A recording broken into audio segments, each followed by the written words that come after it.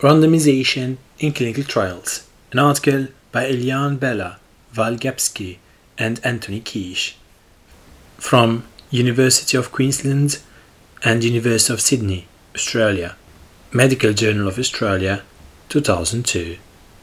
Randomization is the process of assigning clinical trial participants to treatment groups.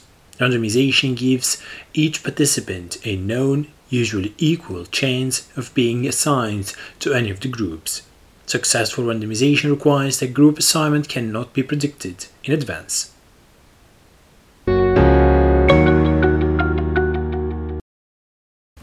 Why randomize? If at the end of a clinical trial a difference in outcomes occurs between two treatment groups, say intervention and control, possible explanations for this difference would include: the intervention exhibits a real effect, the outcome difference is solely due to chance, or there is a systematic difference or bias between the groups due to factors other than the intervention. Randomization aims to obviate the third possibility. Allocation of participants to specific treatment groups in a random fashion ensures that each group is, on average, as alike as possible to the other groups. The process of randomization aims to ensure similar levels of all risk factors in each group, not only known but also unknown. Characteristics are rendered comparable, resulting in similar numbers or levels of outcomes in each group, except for either the play of chance or a real effect of the intervention. Statistical analysis of clinical trials assumed that randomization was used and was successful. The analytic test used gave the likelihood of chance explaining a difference of at least the magnitude observed. If this likelihood is small, we conclude that the observed difference was due to a real effect of the intervention. Successful randomization allows for valid statistical interpretation of raw results, i.e., estimates that are adjusted for other patient characteristics. However, successful randomization does not guarantee a perfect balance in risk factors between groups due to the play of chance. So adjusted analysis can also help in further interpretation of outcome results. In a clinical trial report, it is important to document the random allocation of treatment assignment was successfully achieved. The consort statement suggests that the sequence generation, allocation, concealment, and implementation be reported.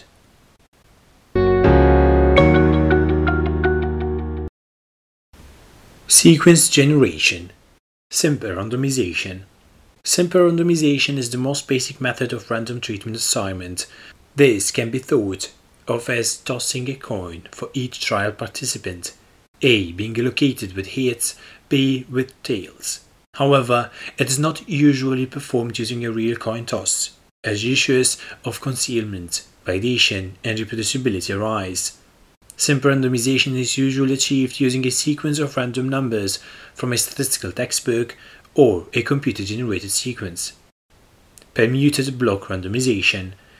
In a large trial, at least 1,000 subjects, simple randomization should give a balance in number of patients allocated to each of the groups in the trial, but for a small study, the numbers allocated to each group may not be well balanced.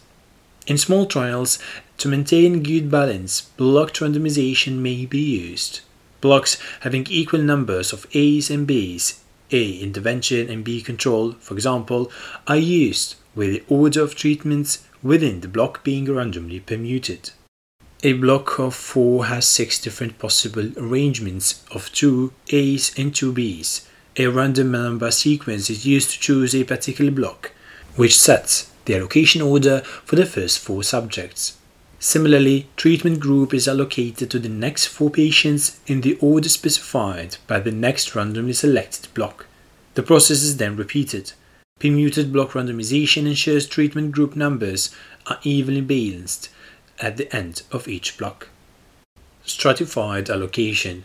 Stratified block randomization can further restrict chance imbalances to ensure the treatment groups are as like as possible for selected prognostic variables or other patient factors. A set of permuted blocks is generated for each combination of prognostic factors. For example, in a trial of chemotherapy for breast cancer, suitable stratification factors might be menopausal status and estrogen receptor status. A set of permuted blocks is generated for those women who are premenopausal and estrogen receptor negative. Another set for those who are premenopausal and estrogen receptor positive, and so on. Stratification can add to the credibility of a trial, as it ensures treatment balance on these known prognostic factors, allowing easy interpretation of outcomes without adjustment.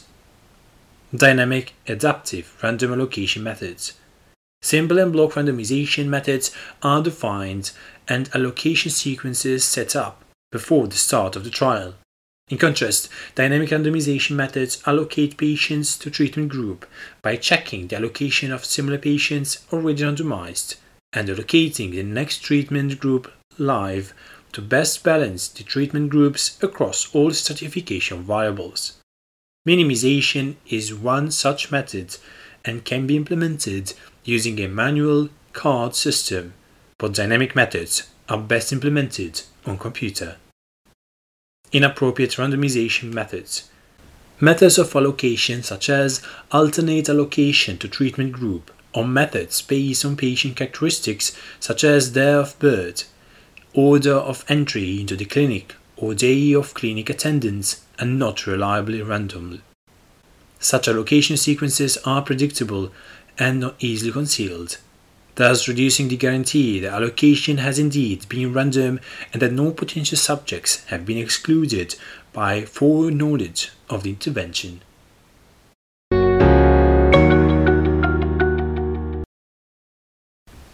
Concealment of the allocation process. It is very important that those responsible for recruiting people into trial are unaware of the group to which a participant will be allocated, should their subject agree to be in the study.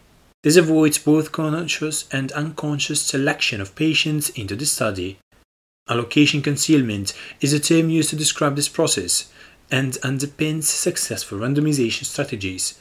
From multi-center clinical trials, central randomization by telephone, interactive voice response system, fax, or the internet are ideal methods for allocation concealment.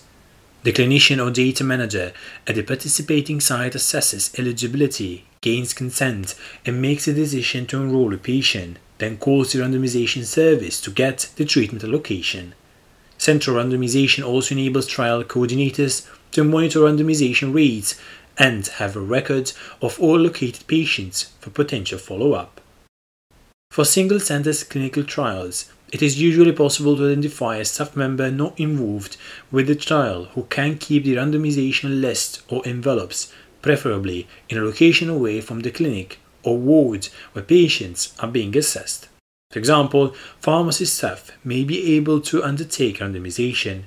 They should be instructed to keep the list private and to only reveal a treatment allocation after receiving information demonstrating that the patient is eligible and has consented to the trial. In situations where remote randomization may not be feasible or desirable, a set of tamper-evident envelopes may be provided to each participating site.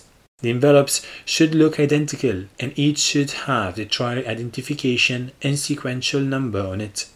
Inside is the treatment allocation and usually a trial identifier for the patient, for example, unique sequential number.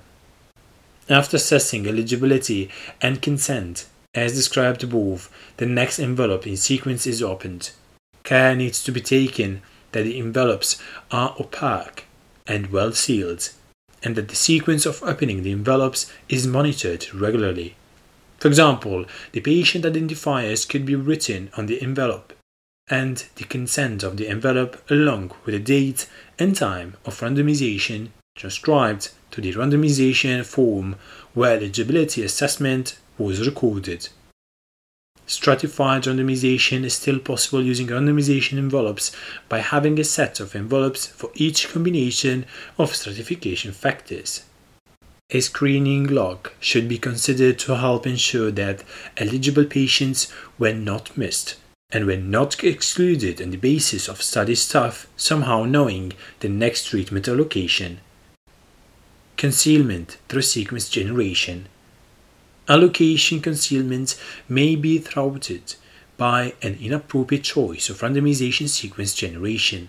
For example, a permuted block design with a fixed block size of 4 in an unblinded study where treatment group is revealed at the time of randomization may make it easy to predict the next allocation once 3 patients have been randomized. For this reason, details of block size should not be revealed to investigators or other study staff. A varying block size can also be used, e.g. blocks of size 4, 6 and 8 randomly arranged. Dynamic allocation methods provide a more secure method of allocation concealment.